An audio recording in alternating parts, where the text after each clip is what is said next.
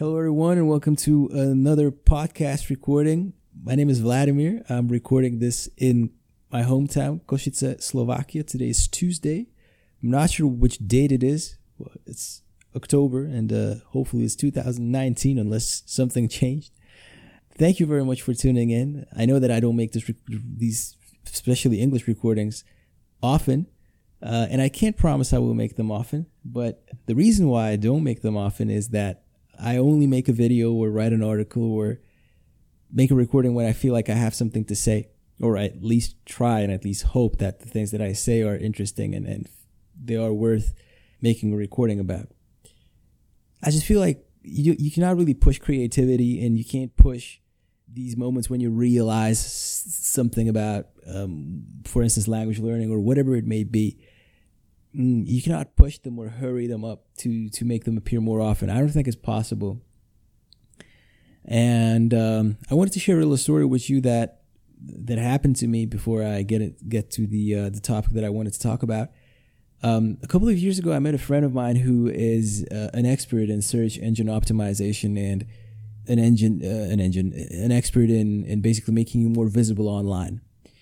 And we just had a friendly discussion, and I asked him, like, man, what do I have to do to make my blog more visible? And just as a side note, my blog, my YouTube channel, and this podcast, they've always just been a hobby for me, and I never felt that I wanted to make it professionally.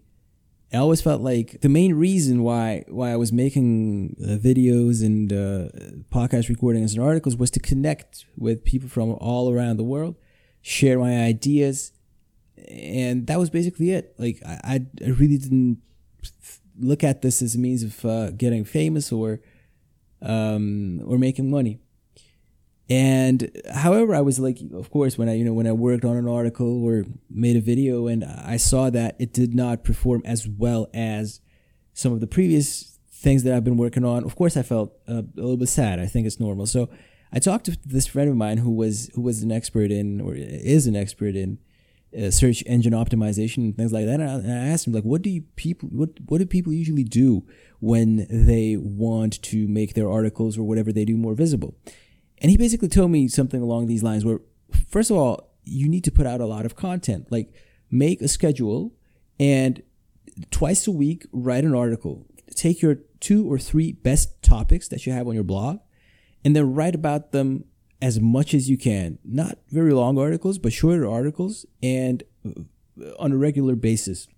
And then, of course, you have to do a lot of search engine optimization. You need to use a lot of keywords. You need to use pictures. You need to have a very strong, almost like a clickbaity title. And, I realized that I didn't want to do any of that. Because, well, first, like, when I really thought about what he told me, he basically told me to cheat or hack the system, but none of what he told me had anything to do with quality. And I felt like, well, for me, this is just a hobby. And of course, I'm sad if I can't transmit my message to a lot of people. But at the same time, I really don't want to do what you told me to do. Like, I can't imagine writing an article 2 times a week for the next 6 months. It's just not going to happen. Like, especially like what I'm talking about, language learning. I think that language learning is just not that difficult. I think it's very difficult to talk about language learning in a concise and simple way so that everybody understands what you want to say. But the logic or the principles of language learning, to me, are not that difficult, and certainly not worth writing 2 articles per week for the next 6 months. And so,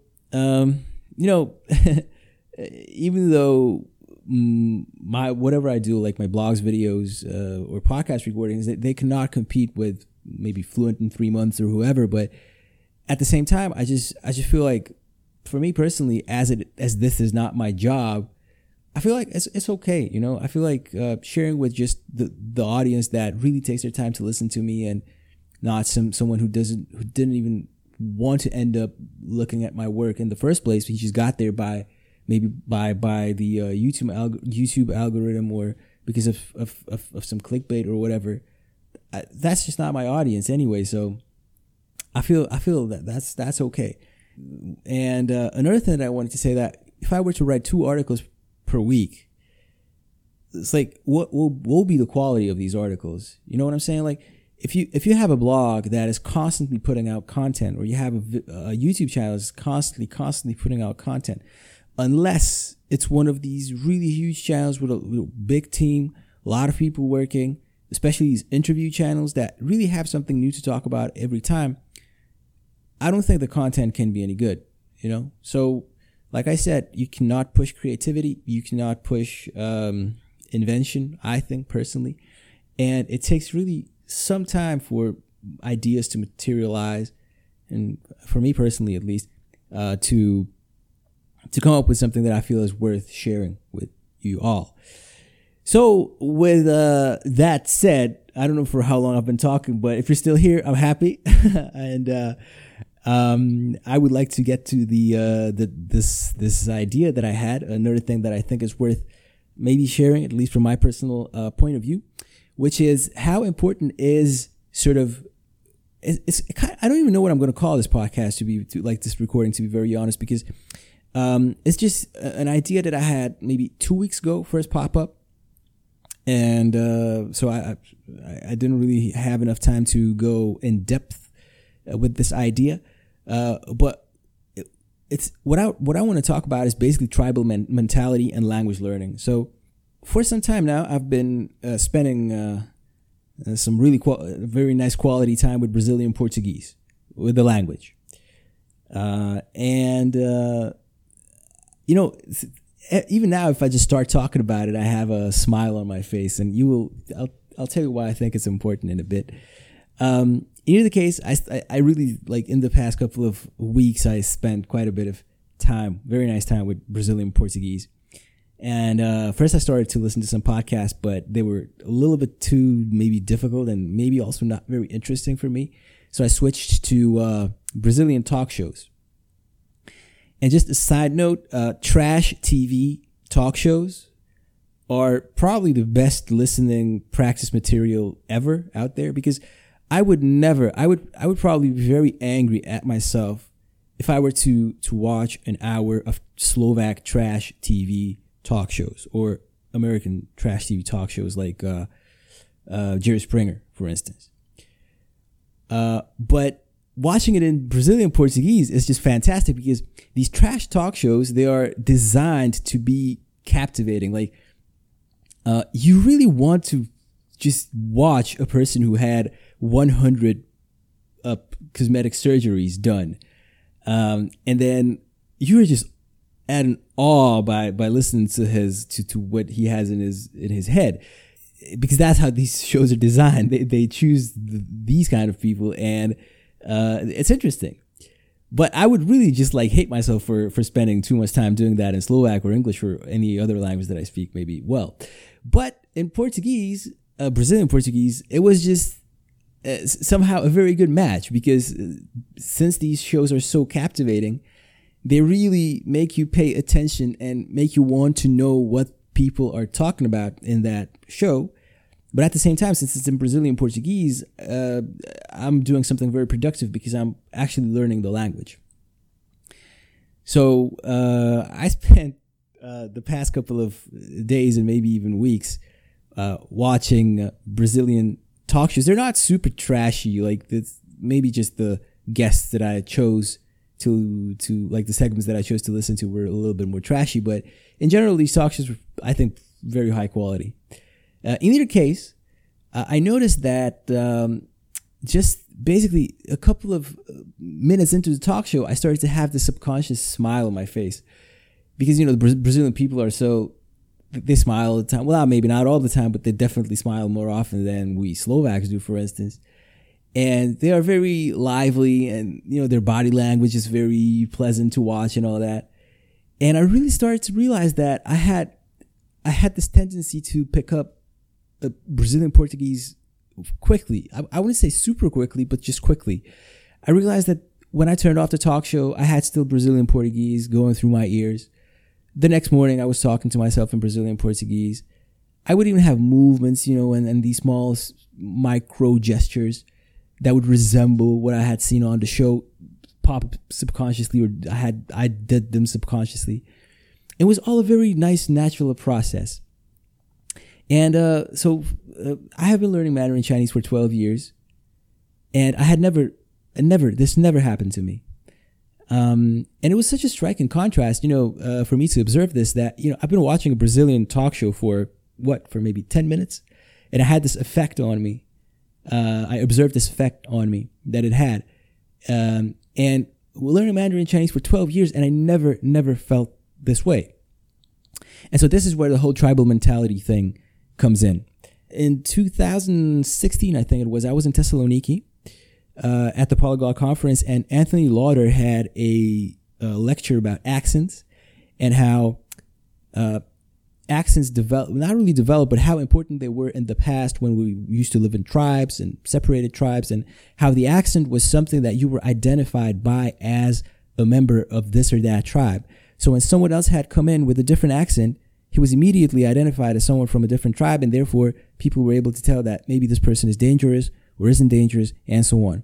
And therefore, being able to have a correct accent, or to speak with a correct accent, was almost like it was something that would protect you or put you into danger, possibly. So it was almost, maybe in some cases, a matter of life and death.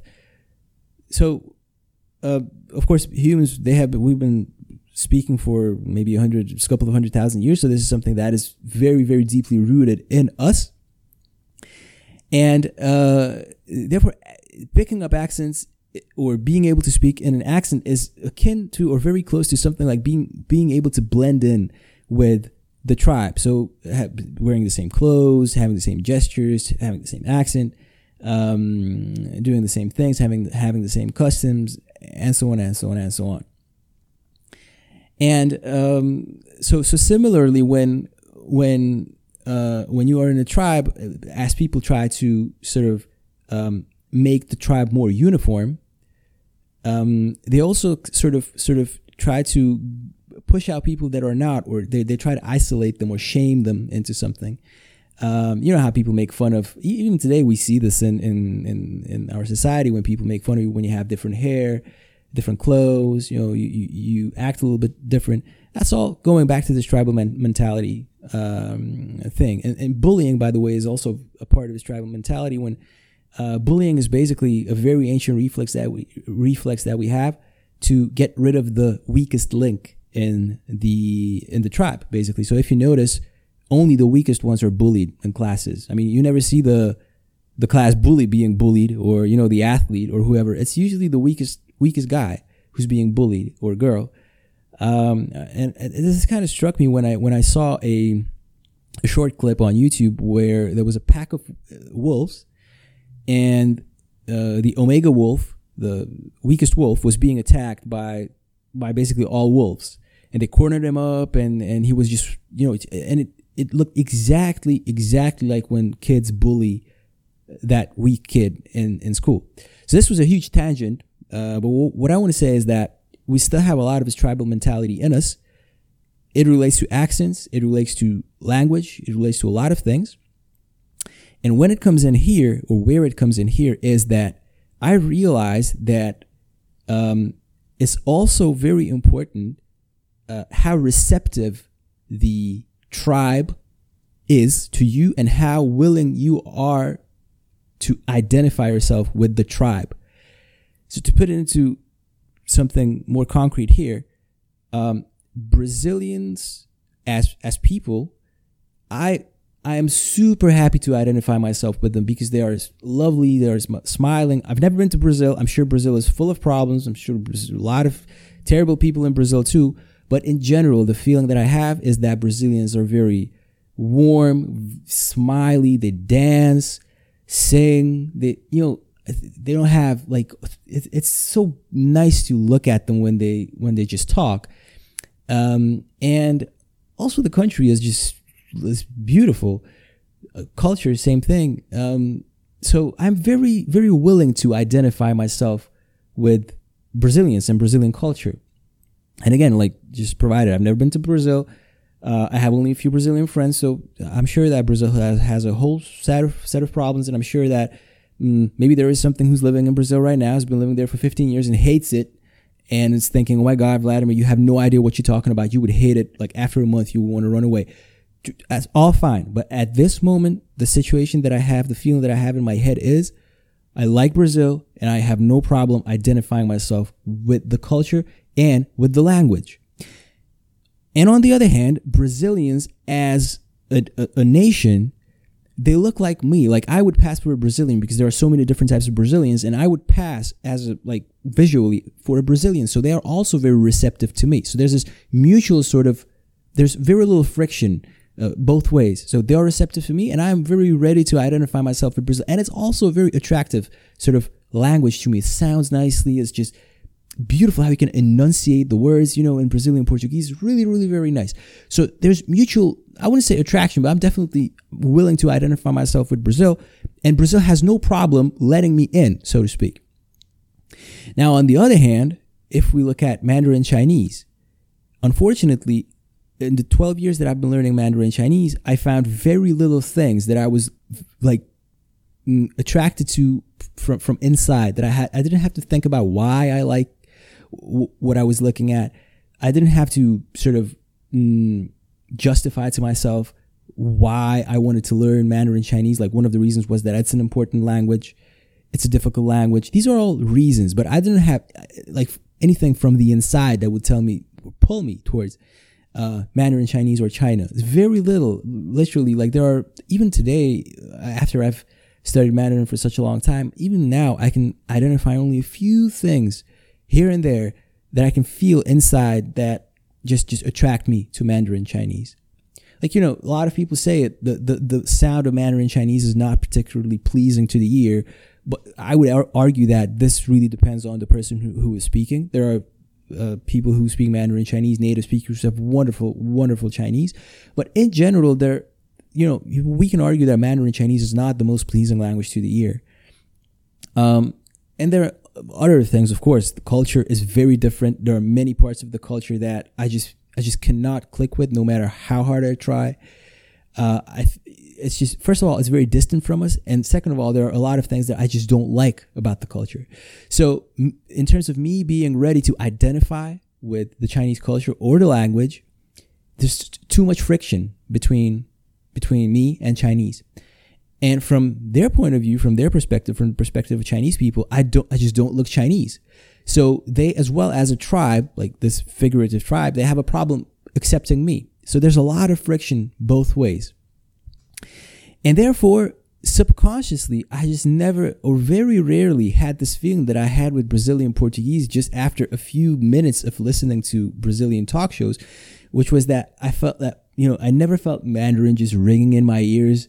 I was never full of joy when I could imitate, Mandarin Chinese speakers, their voices, their expressions, or their small movements or body movements, body language, whatever. I never really felt like I'm attracted to that tribe. And I think there is something very, very deep going on in our heads when we are in these two situations. One, you are very willing to identify with a tribe, and the other one, when you're not. I think that when you're willing to identify with the tribe, you just learn so much because you want to be assimilated. Like I said, you want to blend into the crowd as much as you can so that you become the part of that tribe. And accent language is a huge part of that. Body language, culture, you literally become a part of that organism. And if you want to do that, your accent, the language that you speak, it has to be as close to native as possible so that you blend in as well as you can. And if you're willing to identify yourself, there's no friction. It happens so quickly. It happens on so many levels. Most of it is going on subconsciously.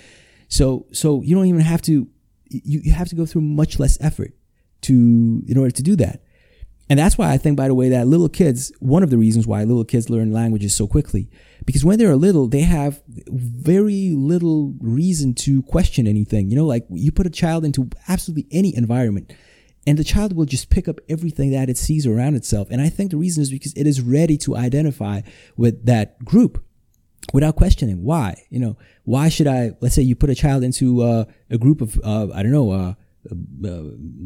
bank robbers, and the child will just become a little bank robber. You know what I mean? But now I'm grown up. I've spent a lot of time on this planet trying to figure this world out. I have my own set of rules, own set of values. And of course, I question a lot of things. So if you just tell me, all right, identify yourself with the Chinese folk, I have a problem with that because there are so many things that I disagree with. And I feel there's a lot of friction between me and that culture in order for me to just throw myself into it, and for this subconscious massive learning to happen, which happens when you are really, really willing to just give yourself into the tribe. And I was it was a nice and a sad discovery at the same time, because I realized that, one, I will probably learn Brazilian Portuguese well and quickly if I decide to do so, because I just feel so much attraction and love for it. And I just feel good when I speak Brazilian Portuguese, even if it's not good. It's just really nice to enunciate the words and all that. And two, I will probably never learn Mandarin Chinese the way I would like to, because at least at this point, I really don't feel like I want to associate with the tribe. Anyway, this is something that I wanted to share with you. Please feel free to write whatever you feel like writing in the comments and let me know what your ideas and opinions about this are. Like I said, I can't really promise that I will record another recording very quickly. I will rather record a recording in 5 months, but recording something that I feel is interesting and has sort of value, something that I would like to share, than recording a recording every week and forcing myself into it and talking about nothing. So thank you very much again for listening. I hope to see you soon, and I will talk to you again next time. Bye-bye.